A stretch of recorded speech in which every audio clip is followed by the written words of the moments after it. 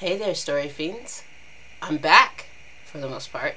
As you probably remember hearing, I was sick in my last podcast. In all honesty, I didn't get a lot better last week, the week of my 40th birthday, and so I didn't get to doing a podcast last week. I'm feeling a little bit better this week, thankfully, so we're going to get this episode hammered out. My Patreon subscribers are getting this as a video and original text, so if you're not a Patreon subscriber, consider becoming one at www.patreon.com/alidriahurt.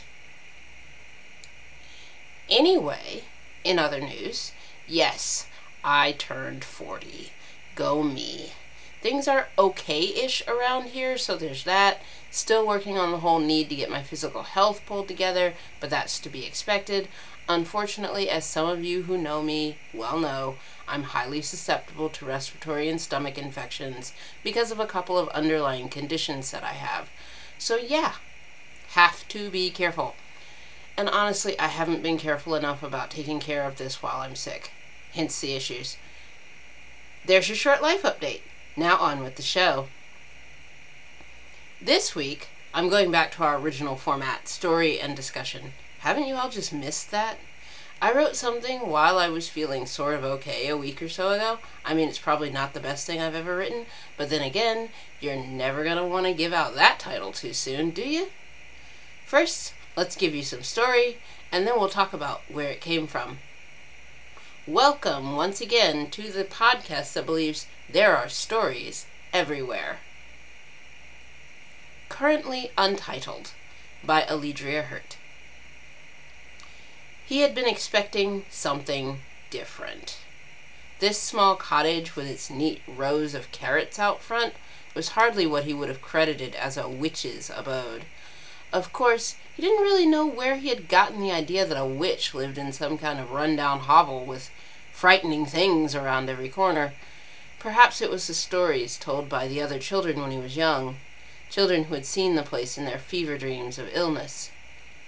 So maybe he was a bit biased. Either way, as he stepped up the cobblestone path to the front door with his father's sword strapped to his back, he considered what he would hear. He had come to ask a simple question. What should he do? There were those in town who had their opinions, his beloved being one of them, but he wanted an answer. He wanted someone to tell him what he should do with his life. The cobblestones were rounded at the edges and slid under his boots, and for the first time he realized he smelled something cooking. Not brewing, as far as he could tell, but cooking the way one would cook a stew of some kind. Probably rabbit, he thought. Probably.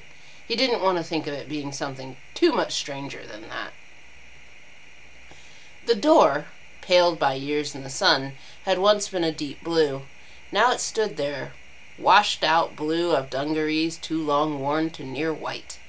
He rapped on it, and it gave the sound of good timber, so he had to assume the original builder had been someone who knew their stuff. No one was going to kick this particular door in. From within came a voice that wavered only slightly with age, still strong underneath that waviness, though. Come in. He didn't stand on further formality, but took the handle of the door and pushed it inward. Inside was little different from his grandmother's cottage, in all truth.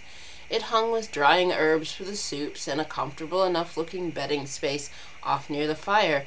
The woman he sought stood near the hearth, stirring what he smelled of the snoo. Yes, it was quite certainly rabbit. The herb mix was one he recognized. "Welcome, and well met," she said in the standard greetings of those on the edges of the mountains. When she turned to look at him, he realized she had, like his own grandmother, once been a woman of some beauty. The vestiges remained in her eyes and the very shape of her face, though the net of wrinkles told of her journey to age quite well. "What brings you?" She stood with no more ceremony than he did. Indeed, he felt a touch of impatience come from her as she asked the question, as though she had little time for him. Perhaps that was just the way of those who were called witches. "I've come with a question about my destiny," he said. He began to say more, but the woman's chuckling cut through his thoughts. Why do you laugh?" "Destiny," she said, stifling her chuckles. "Oh, destiny." She shook her head, and a fall of silver hair, a beauty in itself, spilled off her shoulders. "What, boy, is destiny but a series of choices, interpreted after the fact by those who do not understand why those choices were made in the first place?" Momentarily bewildered, the young man considered her words. Of course, he had always been led to believe there was a destiny for everyone. That was just the way it was, wasn't it? "Is my destiny to marry or to follow the way of the sword?" Again she chuckled. "They sent you here to ask me this." "No one sent me," he said after he took a deep breath and stood a little taller. "I came of my own choice." "Well, then let me say you are more the man than most. But I cannot answer that question for you any more than a sow can declare one of her piglets a man." "Certainly you would be able to see the destiny of a simple man." "I can see no man's destiny," she said, turning once more to her soup. "Nor do I have any wish to." "Then why should I have come here? Perhaps to hear that destiny is little more important than the piss you toss out of your pot in the morning." She turned over her shoulder to look at him. "Listen to me, and listen well. Destiny is decided by those who tell your story after you are dead. They call it destiny, when in truth they don't know and never did. Those who will know you and understand you will understand that your destiny and the things which happen to you happen because you are who you are and nothing more." "I do not understand you." "Ignore the idea of destiny and make your choices. You came here because you have a choice before you. Make your own choice without worrying over destiny." "But what of my destiny?" "Are you daft?" Her voice grew needle-pointed. "Do you not hear? There is no destiny. None. If you think some woman, such as myself, could slaughter a chicken and read its guts to tell you what you should do with your life, then you are more a fool than I thought. Go back to the town. Take the girl to wed, if it is your desire. But if you wish to follow your father's way, then know well you will never see the girl again." "My father's way? How do you know that?" "There are few outsiders come here. Those who do are marked indeed. Your father was an outsider to our little hamlet, come injured from the wars beyond our place. That sword was at his hip when he arrived. Now you have it. The inference is obvious. Plus, you have his looks." "Then you knew him?" "As well as the one who tended his wounds. Know this.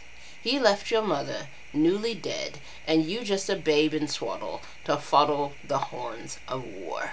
That is the life of a man who follows the way of the sword, the man you have the chance to be. Weigh it well against being a man of this place with a wife." Again she turned to her stew and considered it, as if perhaps she saw something in its bubbling broth. He watched her back for a moment, the rise and fall of her shoulders as she breathed, but said nothing. "Weigh it well," she said. "Weigh it well." What no one of the town had truly asked was what he wanted. They spoke of destiny as a thing which was to be heeded, but he did not indeed know what he wanted out of his life. His darling, his beloved, assuredly wanted him to marry. His grandparents as well, who had raised him, would want him to marry and go on with his life.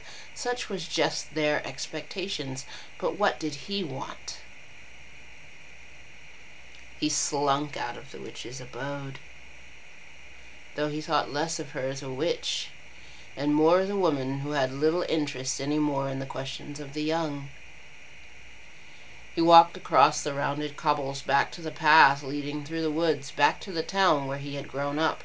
His choice lay before him. His decision of who he would be, one which would take some pondering. So there you have it, Story Fiends. What do you think? This one is actually pretty easy. We've all read the story of when our MC meets the witch for the first time. Surely she sends him off on some quest to find out what he really wants out of life, starting our story off with something of a bang. However, as we all know, there are going to be different kinds of witches, main characters, and stories, so they can't all go that way, right? In this particular interest, I don't think most of us would classify our witch as a witch at all. Just a disinterested old woman who happens to live on her own out of town. And our MC, bless him, really needs to figure out his own way of doing what he wants to do in his life. From a storytelling standpoint, there are a few ways that this could go. He could have something happen that forces his hand, takes the decision away from him. He could make a decision and then later find out it was not the one he really wanted, or he could make the right decision for his health and live his happily ever after, whatever that actually means. As usual, if you've got thoughts, feel free to share them on the podcast by leaving me a voice message at anchor.fm/Alidria or sending me an email at my email address on my website at www.alidriahurt.com. As usual, Story Fiends, there are stories everywhere, and until next time, let's see how many we can come across.